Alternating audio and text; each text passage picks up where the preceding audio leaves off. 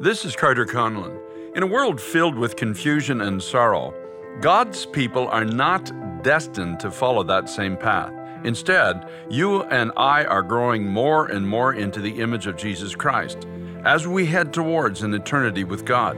Now, as we approach this eternal destination, joy should be ever increasing in our hearts. Now, personally, I can attest to this joy which is growing within me as I am getting closer to God than ever before. And there's a sense of expectancy and excitement about everything that He's now doing in the present.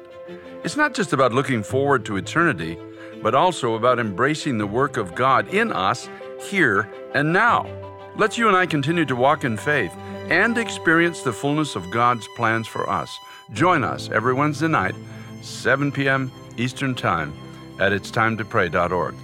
God is on the move. It's time now to pray.